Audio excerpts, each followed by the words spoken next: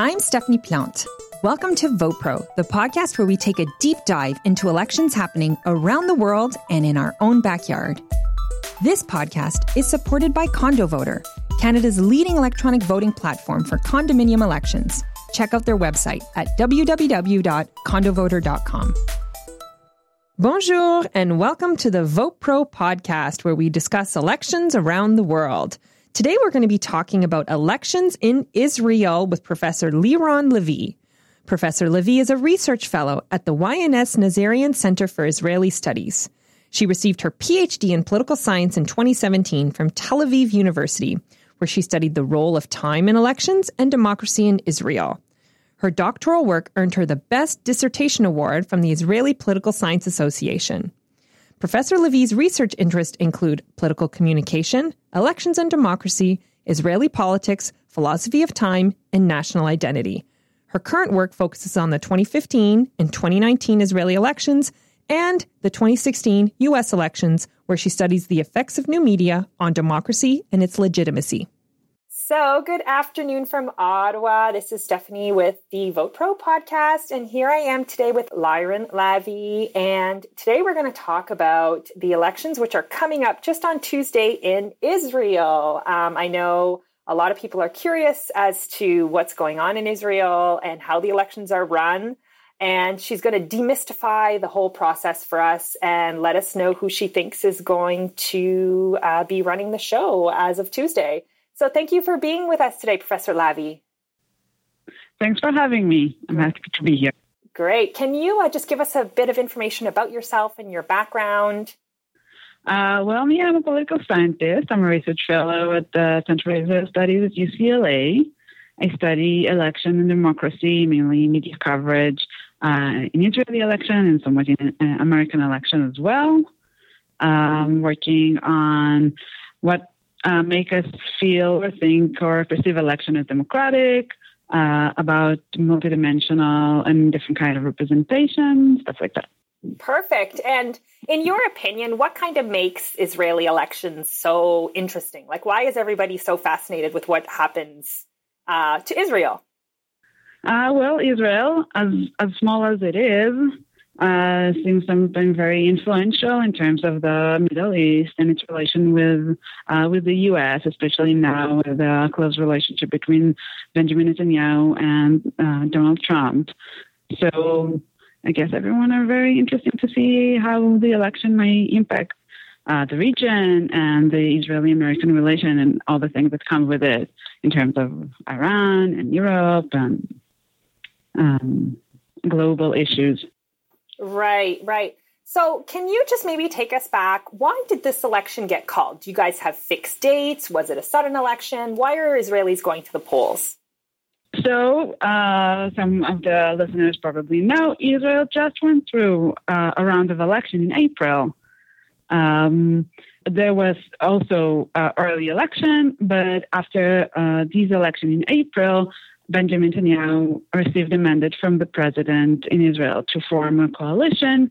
However, after 6 weeks, he wasn't able to form a coalition, and a new election were called.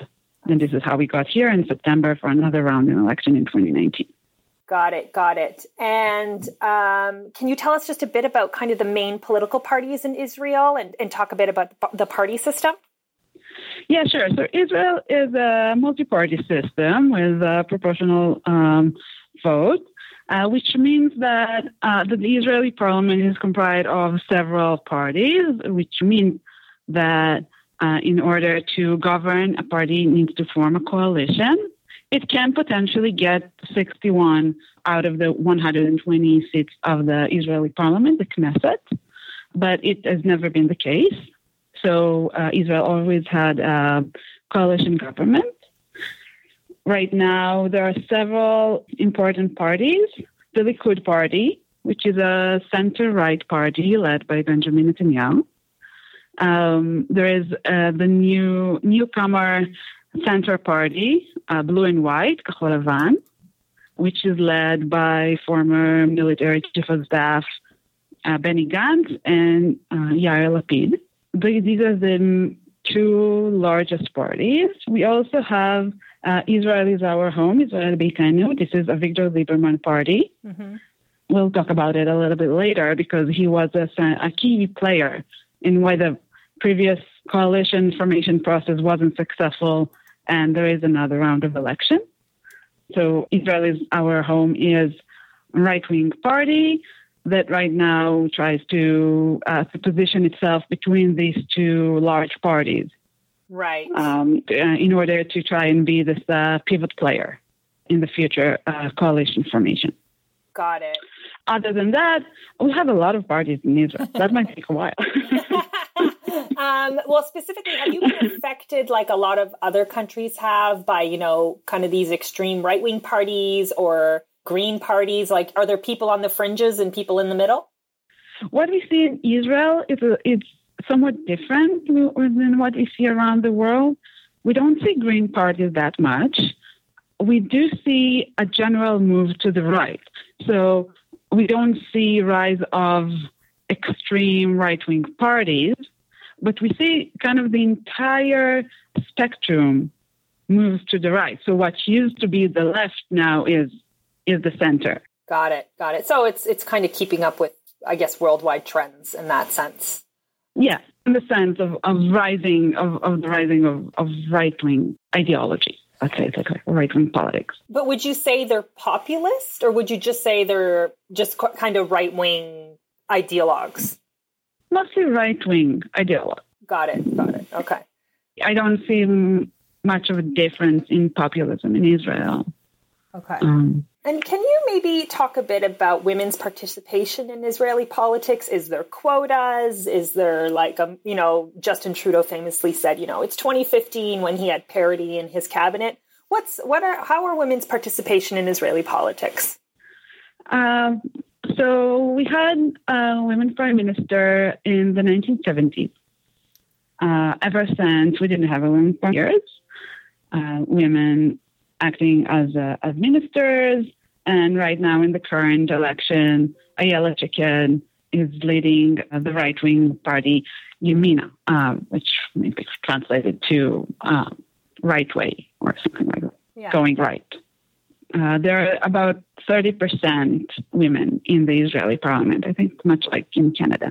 Oh, okay. And are there some parties that sort of actively recruit, here, the New Democratic Party, they tried to make it so half of their candidates are women at election time, or that they oscillate between a male leader and a female leader. Is there that kind of, do we see that kind of pressure for women in Israeli politics? There are some manifestations like that, but I wouldn't say it's an on the table, clear, explicit agenda. Right. Of parties. The two largest parties are still led by men. Mm-hmm. The Blue and White Party I mentioned earlier is led by four generals, former military generals. So it's still very much masculine system. And I was just wondering if you could briefly touch on the diaspora. So in Canada, we had a very big court case this year. So now the Canadian diaspora is allowed to vote without restrictions in Canadian elections. How engaged is the diaspora in the electoral process? So we can say that the Israeli diaspora is very engaged in Israeli politics, but not in the electoral process because they're not allowed to vote. Okay. You have to be in Israel in order to vote, except if you're, a formal representative of Israel abroad, like a consulate or something like that. So we have a lot of Israelis outside of Israel that can't influence the election. And there is an ongoing debate over that in Israel, but up until now, it hasn't been changed. And can you now take us, this is always my favorite part, can you take us into sort of the nitty gritty of the actual election system in Israel? Sort of, if I'm walking into a polling station in Israel, what do I see? It's a wonderful process, very ritualistic. So you'll get into a room, usually based in school or some community center. And you'll have the poll committee. you'll present your ID, your photo ID, and they will find your name in the list of voters registered for this poll. Once they find you, they check a little V mark there next to your name. They'll give you an envelope, and you will go behind the curtain. There you will have a box of all the party lists that are running in this election, which in this particular election, I believe there are 42 parties. You'll choose one ballot. It's actual ballot. So it's an actual paper. So you'll choose the paper of the party you prefer. You'll put in the envelope. You'll close it. And then you'll get outside of the curtain and put the envelope in a big box. Mm-hmm. And then you have the rest of the day off. Yeah. Oh, it's a holiday. Oh, that's so fascinating. It's a holiday. Oh, that's so fascinating. And what is voter turnout generally like? It's usually around 60 plus percent voting. Okay. So about 2/3. Oh, that's, I always love hearing people talk about what their experience is like on polling day. I hear about this push to, internet elections and online voting, which is a wonderful experience. It's so ritualistic and wonderful, especially for first-time voters. They love to selfie themselves outside the polling stations, or I don't know if you've seen the hashtag dogs at polling stations. It's just people who tie their dogs up outside and they take a picture. And anyways, yes, thank you for that. That was lovely. I would just like to add that indeed we hear a lot of conversation and discussions right now in Israel about options to make the process more computational or using machines to vote. And in my opinion, I believe that this, as I said, very ritual, holiday-like process of voting is so embedded in how Israelis perceive their roles as citizens. Mm-hmm. That any change to that might change the entire feeling of a person that is going to vote. This metaphor of putting your vote in an envelope and casting it into the box is an essential part of this civil and democratic act for Israelis. Yeah, and does Israel have like an independent electoral management body, or is it managed by another government department? There is an independent that led by a judge. Got it. Okay. In the discussions I've had with people, that usually is one of the key markers of people's sort of, feelings of civic participation is like, Elections Canada is running this event, or, the Electoral Commission of whatever. So yeah, that's really nice to hear. Thank you. Okay, so now you're gonna get your crystal ball out, and I was wondering if you could tell us about if you have any predictions for Tuesday. If you had to put money on this election, what do you think is going to happen? Oh, I wouldn't put my money on predictions of this election.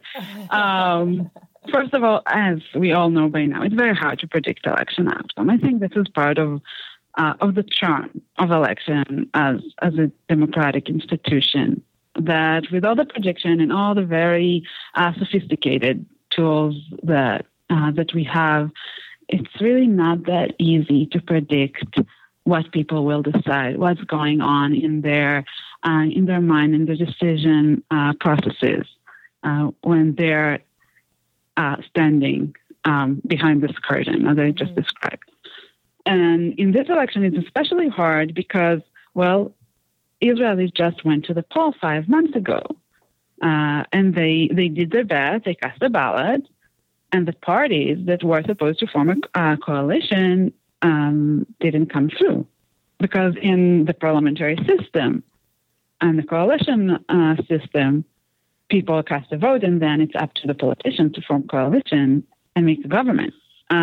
So many are worried about the turnout for this election, and they might be right. And it might have a substantial effect on the formation of the parliament and the future coalition. I believe that generally we can speak of two possible scenarios in this case.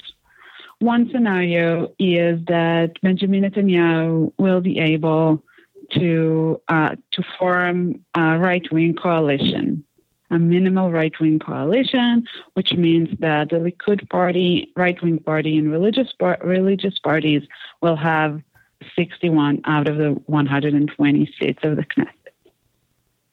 And this is very important for Benjamin Netanyahu because he is facing hearing and possible indictment on 3 criminal cases.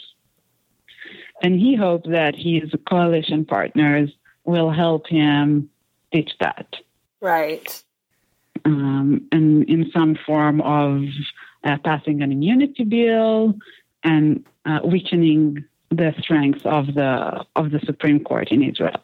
This is one scenario, which is more simple for Benjamin Netanyahu. And the other scenario is that he won't be able to form this minimal right-wing coalition.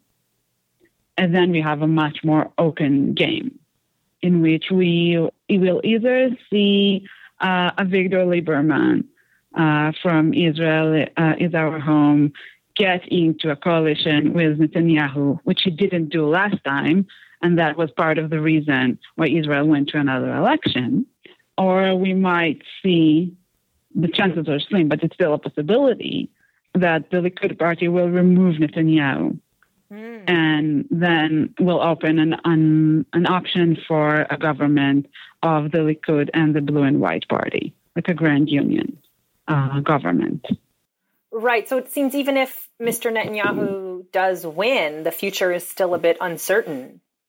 Definitely. I think it will take a couple of weeks after the results are known before we'll have a clearer picture of the future coalition and where the direction of Israeli politics is going. Thanks again to our sponsor, Condo Voter. Condo Voter brings electronic voting to the Canadian condominium market, combined with an in-depth knowledge and understanding of condominium laws. Electronic voting permits each individual unit owner to vote online using a secure web-based platform. Eliminate the need for proxies, increase owner engagement, and avoid contested results with Condo Voter. Participate, don't delegate. Check out their website at www.condovoter.com. So in Canada, we're having a bit of election fatigue, I like to say, and it's not because we have too many elections. It's just like with Brexit and Mr. Donald Trump, it's just like people just constantly feel there's this like election fallout, election looming, candidates. It's always kind of election time. And I was wondering if you guys, you geographically, you're kind of not in the same space, but I was wondering if you guys kind of have that same sentiment. Definitely, you can identify the sentiment in Israel as well. Even in a set of interviews I've conducted back in 2009, you could already hear people saying that they are tired of elections and they don't feel that their voting really makes a change. And these trends are just getting stronger and increase over the years. So definitely, and in my research, when I look at this dynamic of what you just called it, election time, and what we can call a governing time. Right. Once this rhythm is distorted, and you have a lot of election time and not enough governing time, it undermines the perception of people of their influence through the electoral system. Yeah, it's almost like everyone's always in salesperson mode and no one's in an actual governing mode, right? Like everyone's always kind of thinking to the next election or the next by-election or the next G7 or, and there's never any just get down to brass tacks and get things done kind of thing. Exactly, which was always kind of a setback of electoral politics or representative democracy. Politicians were blamed of looking at the next election instead of doing that, not taking long-term policy that might benefit their constituency. But now with in Israel, this very rapid rhythm of election, this is even further intensified. The timescales are so short up to this very radical case of which we have just elections, not governing time, without any governing time between them. Right. Wow. Can we maybe go back to Mr. Netanyahu a bit? I'll be very honest. He's kind of the one thing I think of when I think of Israel. Like, he's kind of a big figure. How is he seen internally, despite the scandals? And how would you say he's seen around the world? Well, that's not surprising that he is the one you're thinking of, because he is in power for the past 10 years. So consecutive 10 years, and before that, he was the prime minister for 3 years, between 96 and 99. So he is a very dominant figure in Israeli politics. Yet he gets reelected over and over again. So I think many Israelis think that he is doing a pretty good job in being a prime minister and navigating Israeli economy, Israel security. The major 2008 economic crisis that were felt all around the world wasn't really felt in Israel. And many people give the credit to Netanyahu on that. So I think when people come to the ballot at the end of the day, they think, okay, he is fine. Yeah, there are scandals, but he's doing pretty good, and we're in a pretty good shape. Given that he was the prime minister for so long, any alternative is an unknown alternative. It's very uncertain that the person that may replace him would do better. Yeah, we see that in other countries as well. It's kind of like, there's so much chaos that you just don't mess with the recipe, right? Like, you kind of stick with what you know. Yeah, definitely. I have to confess, I did see the ad of Mr. Netanyahu on the beach. I will link to it in the show notes after, but did you see where he was like, go to the right, go to the right?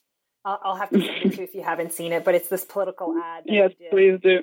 Yeah, it's pretty funny. He's like a lifeguard on a beach, and he's throwing a frisbee, I think. And yes. I was enjoying. They're pretty good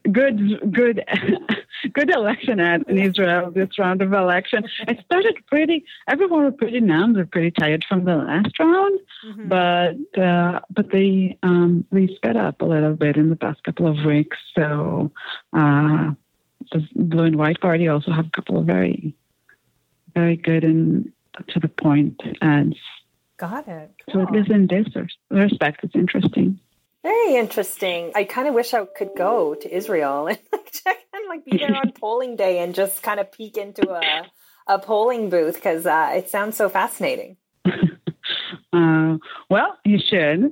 It is a very unique day in Israel.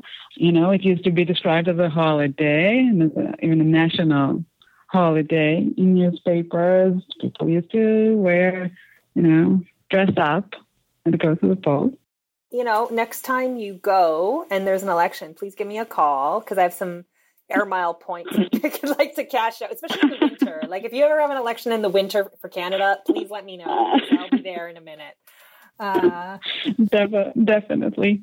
Well, I hope I won't send you such an email soon, but with Israeli politics and the rhythm of election, you might get such an email sooner than later. Yeah. Well, if ever you want to, we have our election here on October 21st. So if you want to come up and just bring a coat, and I'll take you around and you can see our parliamentary democracy in action.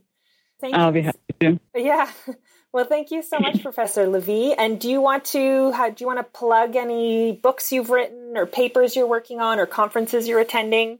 Well, right now I'm working on 2 papers. One is on the media discourse during the 2016 American election, kind of on Twitter, making sense of the election and the big surprise that went over there. Another interesting project that I'm involved in is more focused on Israel and looks on different aspects of representation and what's important for people in terms of who represents them. Is it their policy position? Is there demographic characteristics, or more symbolic sense of a politician that makes them feel that they are part of the the us group, and how the changes in these different aspects of representation influence legitimacy for democracy. Right now, we're focused on Israel, but this is planned to be a comparative project that will look on these different aspects of representation and how they play out in what has been called the crisis of democracy. Wow, sounds wonderful. And as I'm so happy that women are diving into these important topics. Turns out elections in Israel were a little more exciting than anticipated. Here back to talk about what happened after the election and the results is Professor Lavi. Okay, so here we are. The election has happened, and now we have, shall I say, a bit of a political fallout. Well, as always, the election turned out to be very exciting and dramatic, and actually the drama keeps unfolding as we speak. So just for a quick sum up of the results, the two main parties that we discussed last time, the Likud party, the right-wing party, and Kahol Lavan, which is a center-left party, ended up in kind of a tie. One got 32 seats in the Israeli parliament, the Knesset, and the other one got 33. And it's not only that the two parties are in a tie, the two blocks, the right bloc and the left bloc, are in a tie. And actually, neither of this largest party can form a convenient coalition, a convenient government with its bloc. So Netanyahu essentially can't form a right-wing coalition, and Benny Gantz in Kahol Lavan can't form a center-left coalition. The key player of this election that we also mentioned last time, Avigdor Lieberman of Israel is Our Home party, which used to be identified as a right-wing party, kind of shift framing of his party to be a center or a tiebreaker, let's call it like that. So he's not in the pocket of Netanyahu anymore, and he won't be willing to get into a right-wing coalition with ultra-Orthodox and religious parties, which was the reason that Israel went to the second round of election in the first place. So we have two blocks, right-wing blocks and left-wing blocks, and Mr. Lieberman between them. So this is the political situation right now. The Israeli president, has met with all the parties in the Knesset, and they recommended who they think has the best chances to form a coalition. Here too, they ended up kind of in a tie. And after a short period of effort to form a grand coalition that will include the Likud and Kahol Lavan, he gave the mandate, the authority to form the new government to Netanyahu.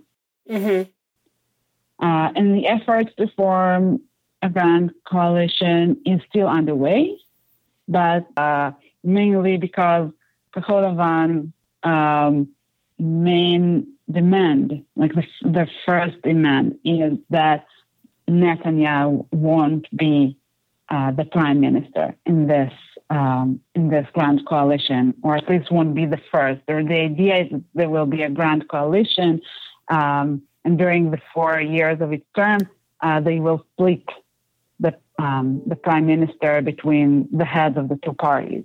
And the main issue right now is who is going to be first. And of course, Netanyahu wants to be first because he's Netanyahu, and second because he's facing hearing and possible indictment. So maybe 2 years down the road, prime minister won't be relevant for him. Plus, as a prime minister, he has he's allowed to keep his position while he's facing indictment and trial. While if he's a minister, he can't do that. Mm-hmm. So he has both political and legal reasons to be the first in this potential rotation. And Kahol Lavan ran 2 rounds of election on the ticket of, so if they will enter a government in which Netanyahu is the prime minister, they lose the very minimal base as is that they had, like their legitimacy. So we are at this point, and the next couple of days and weeks will be dramatic. They will either get some kind of a solution, and there are a couple of solutions floating out there, or Israel will go to a 3rd round of election. And in your professional opinion, what is the most likely outcome in all of this? It's hard to say. Even from a professional perspective, any result that is not a 3rd round of election will require at least one party to back up from its election promises, and put under risk its credibility and future electoral success. So it is very hard to tell. With this political turmoil and with the legal issues facing Netanyahu, it might be a turning point for Israeli democracy and how it is seen in the world. On the other hand, and in face of all of this, when we look at the turnout in this election, which everyone were sure is going to drop considerably, Israelis turned out to and went to the polls. The turnout was actually higher than the first round of the 2019 election. So although Israelis went to the polls in